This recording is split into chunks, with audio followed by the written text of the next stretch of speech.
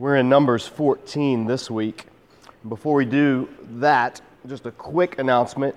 So now, I mentioned this before, but now this ministry, Disciple Dojo, my ministry, is now fully nonprofit.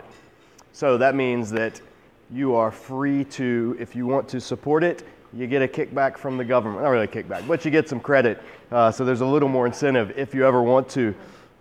I have a way, I'm going to have this here every week, if you want to donate to this ministry.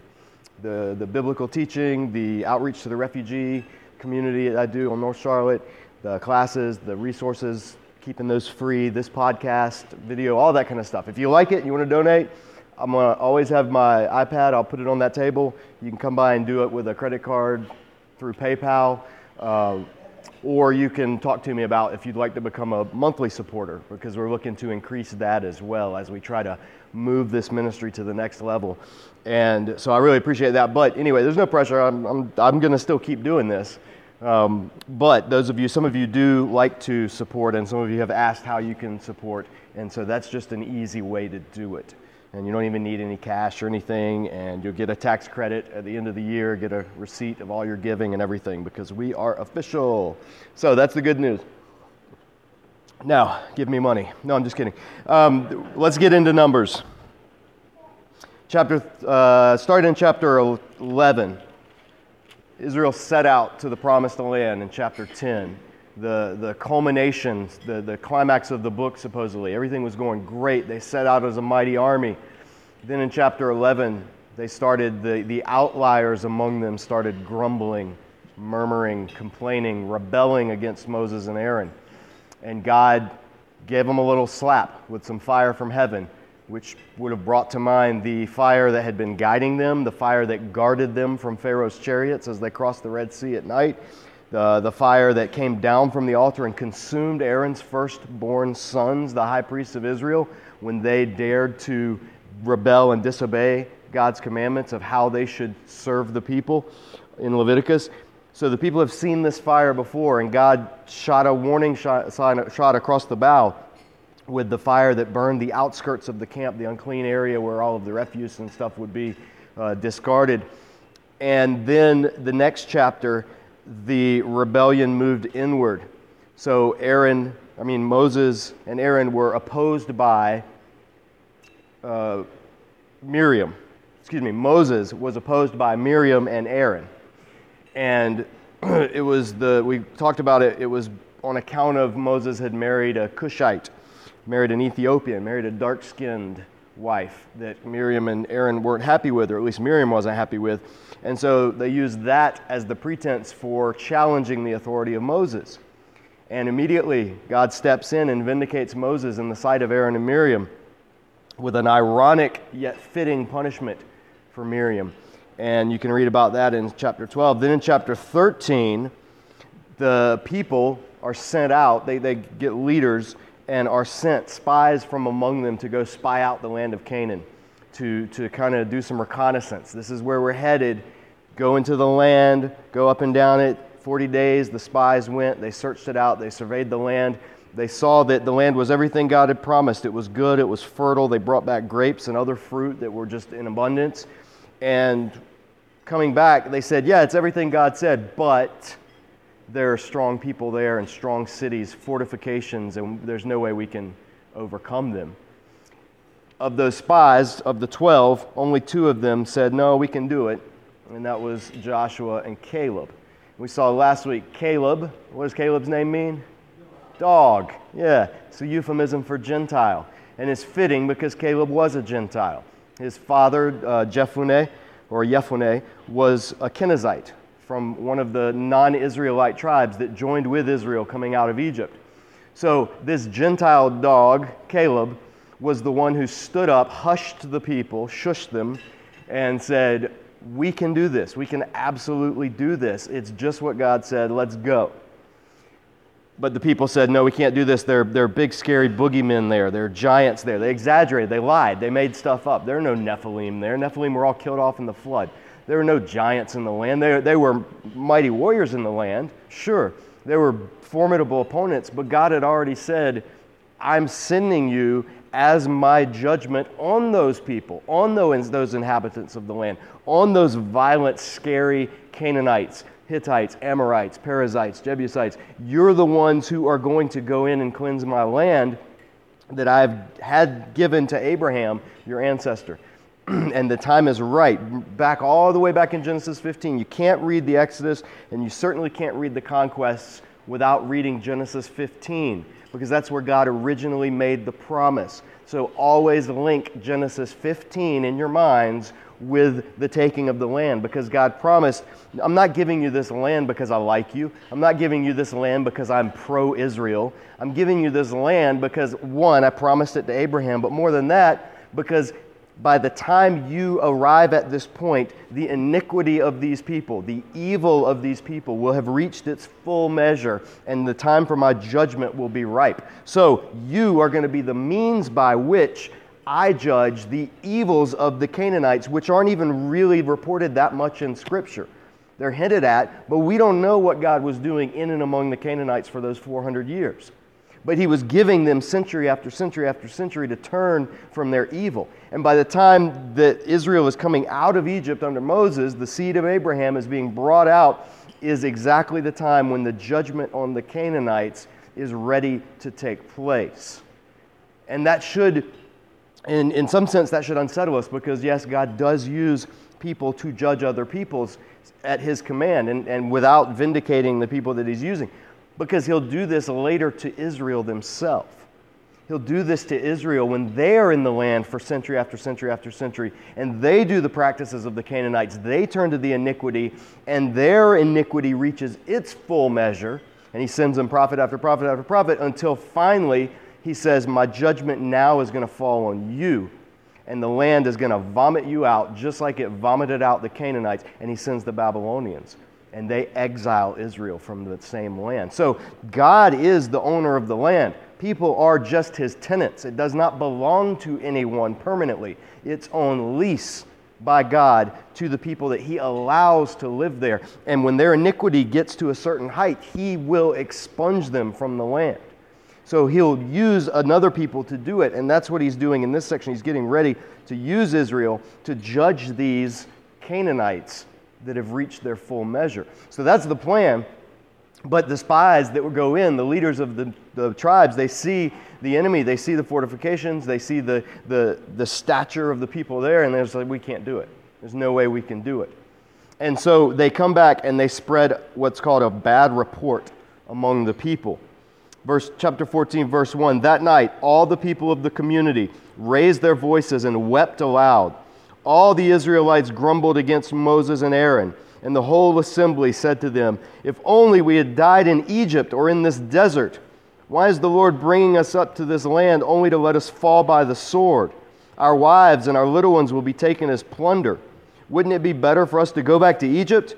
And they said to one another, we should choose a leader and go back to Egypt.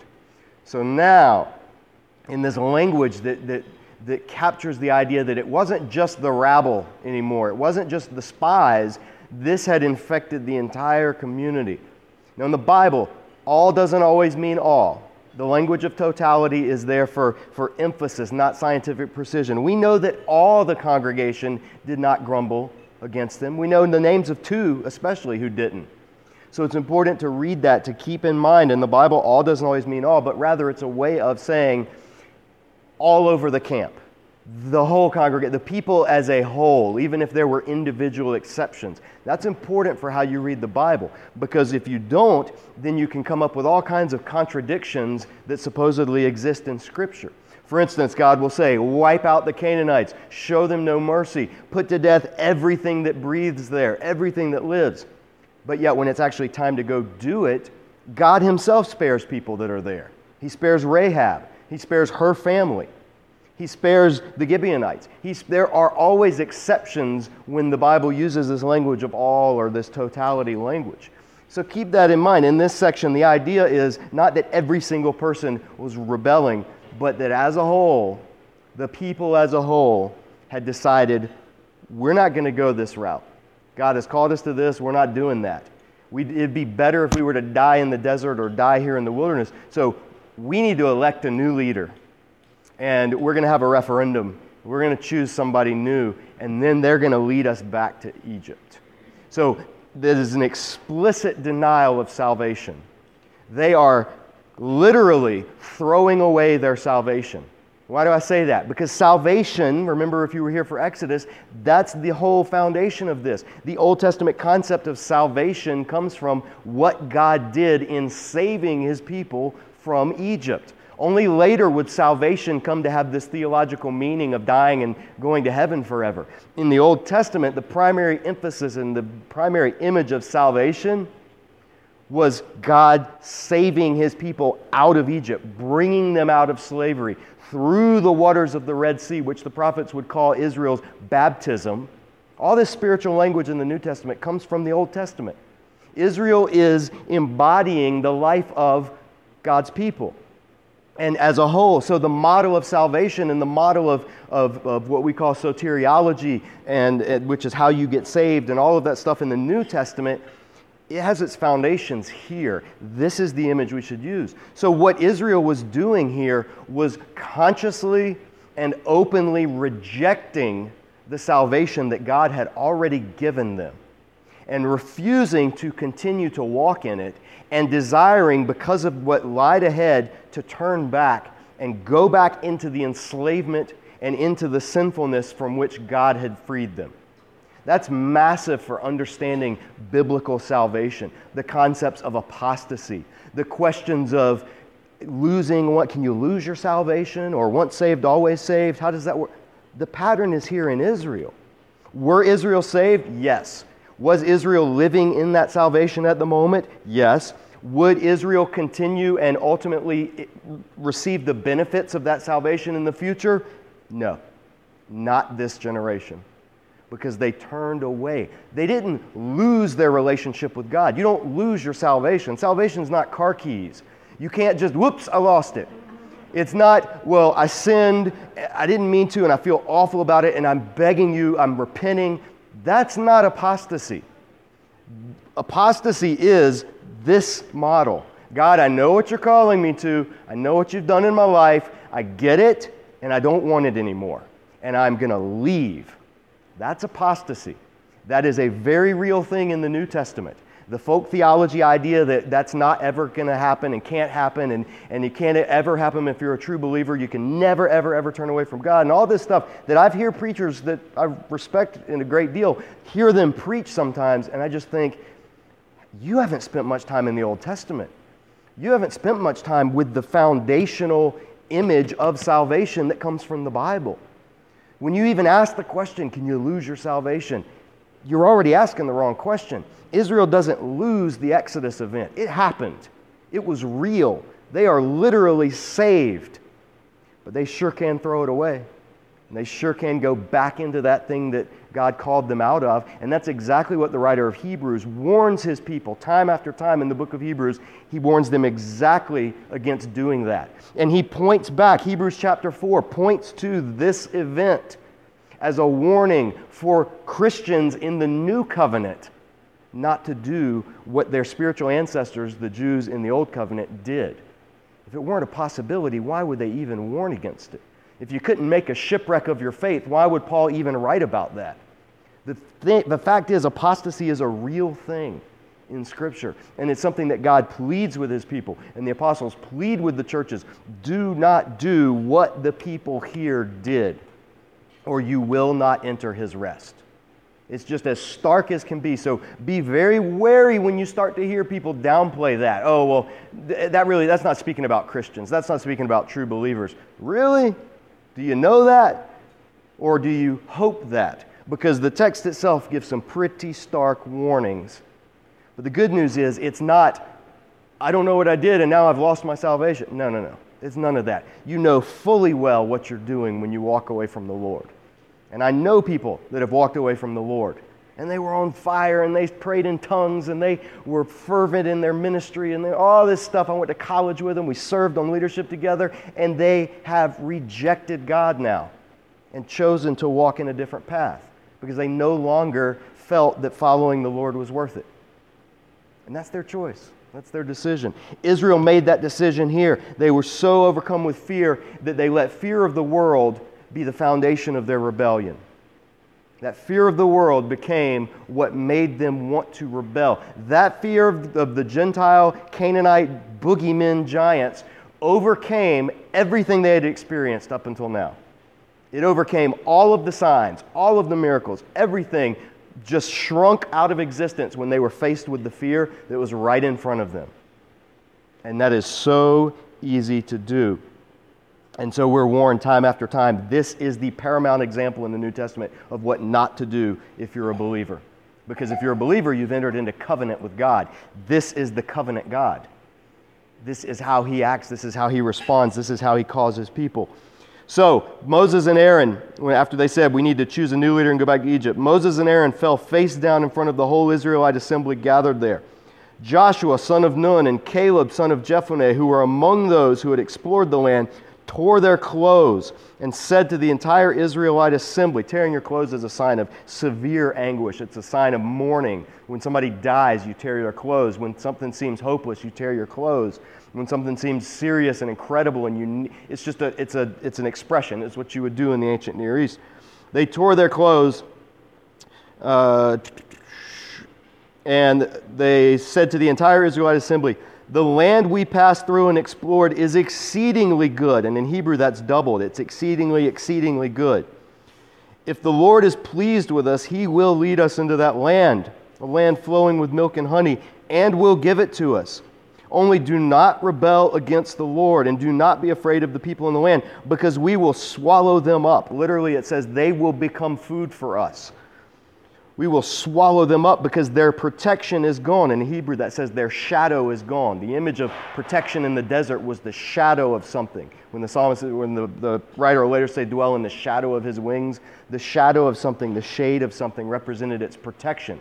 And what they're saying is their protection's gone. Their shadow's gone. The Lord is with us. Do not be afraid of them. So Joshua and Caleb get it.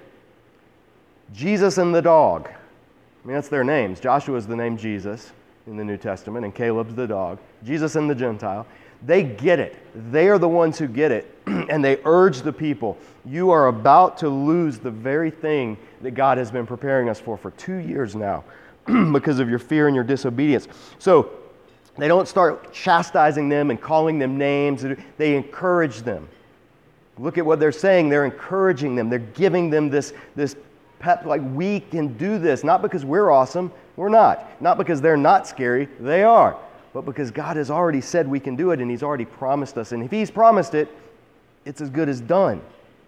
If we walk in that promise. God's plan is going to come true. But whether or not we are part of that plan is up to us walking along with Him. Again, divine sovereignty, human responsibility, neither is jettisoned. They're both held there in Scripture. And let that do with your theology what it will, but you can't let go of either one. But, verse 10, the whole assembly talked about stoning them. Then the glory of the Lord appeared at the tent of meeting to all the Israelites. This should be a paragraph break in your Bible. The NIV doesn't, but this is like a uh-oh moment. This is a then God showed up. The glory of the Lord, literally the kabod, the heaviness of God. It's His presence that's so thick it can be felt. The glory of the Lord showed up, and God is not happy. This is a theophany.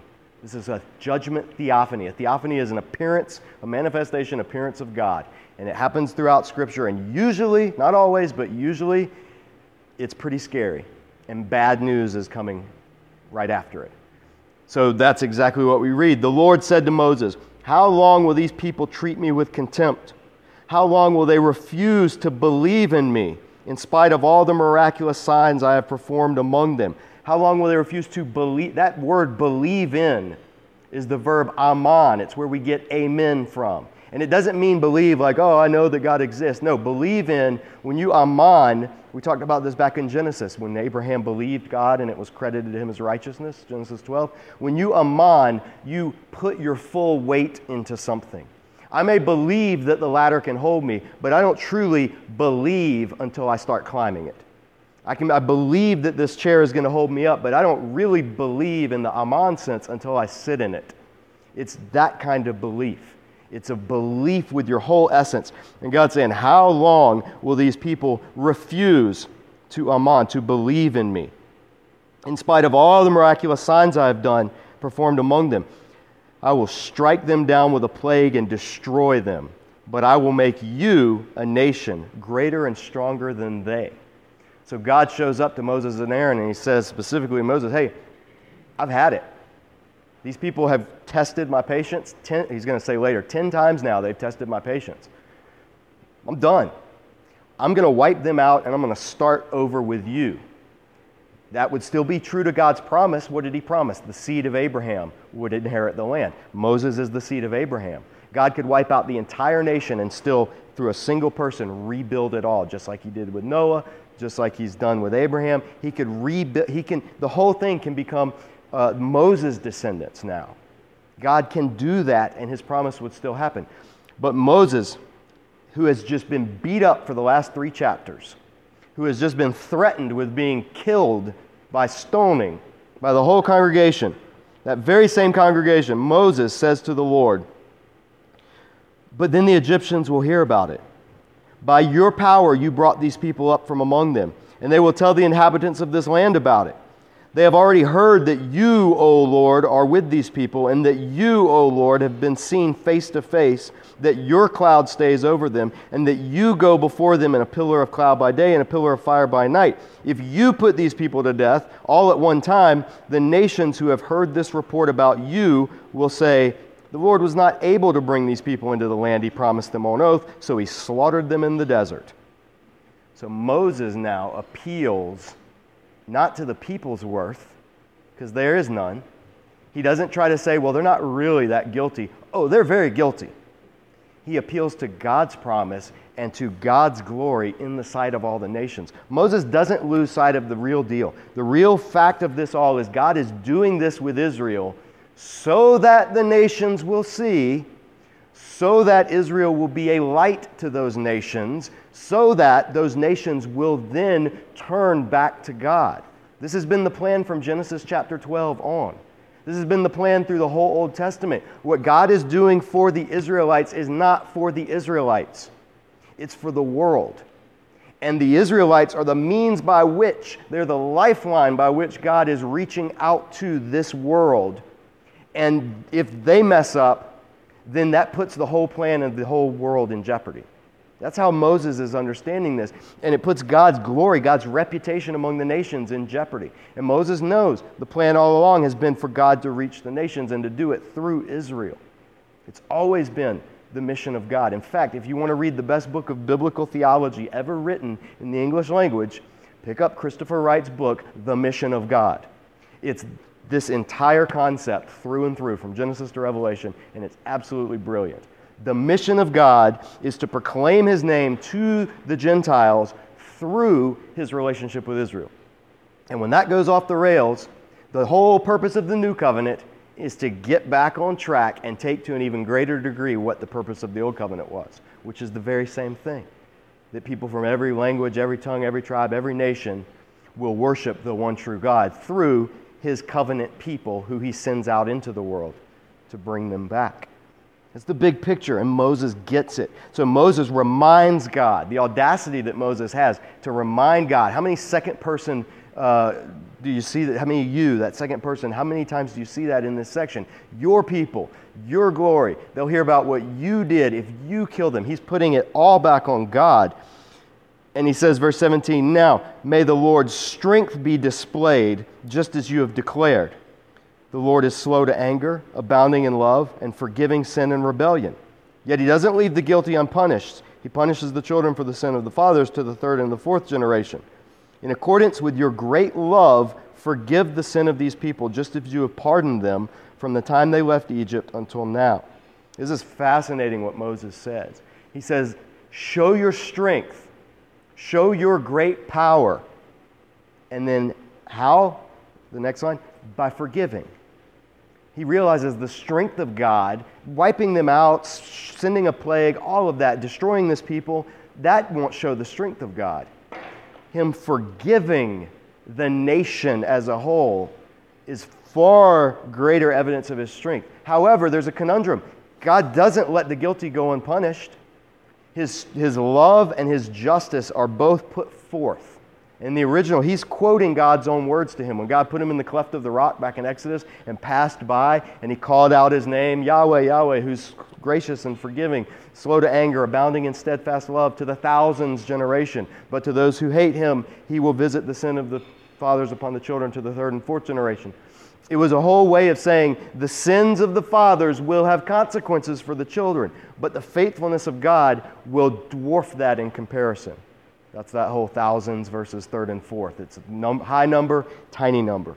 So Moses brings this back up and he shows God, God, I know you do punish. So I'm not saying don't punish, but show your great strength by forgiving as a whole us as a people. Don't punish us all. Don't wipe us all out, or really them, because Moses was never in danger. Don't wipe them all out. Punish the guilty. Do the justice that you have to do, but keep your promise and your faithfulness, just as you proclaimed yourself to. And so verse 20, the Lord replied, I'll forgive them, or I have forgiven them, just as you asked. Or literally it says, I think, according to your word, which is powerful. Nevertheless, as surely as I live, and as surely as the glory of the Lord fills the whole earth, not one of the men who saw my glory and the miraculous signs I performed in Egypt and in the desert, but who disobeyed me and tested me these 10 times, not one of them will ever see the land I promised on oath to their forefathers. No one who has treated me with contempt will ever see it.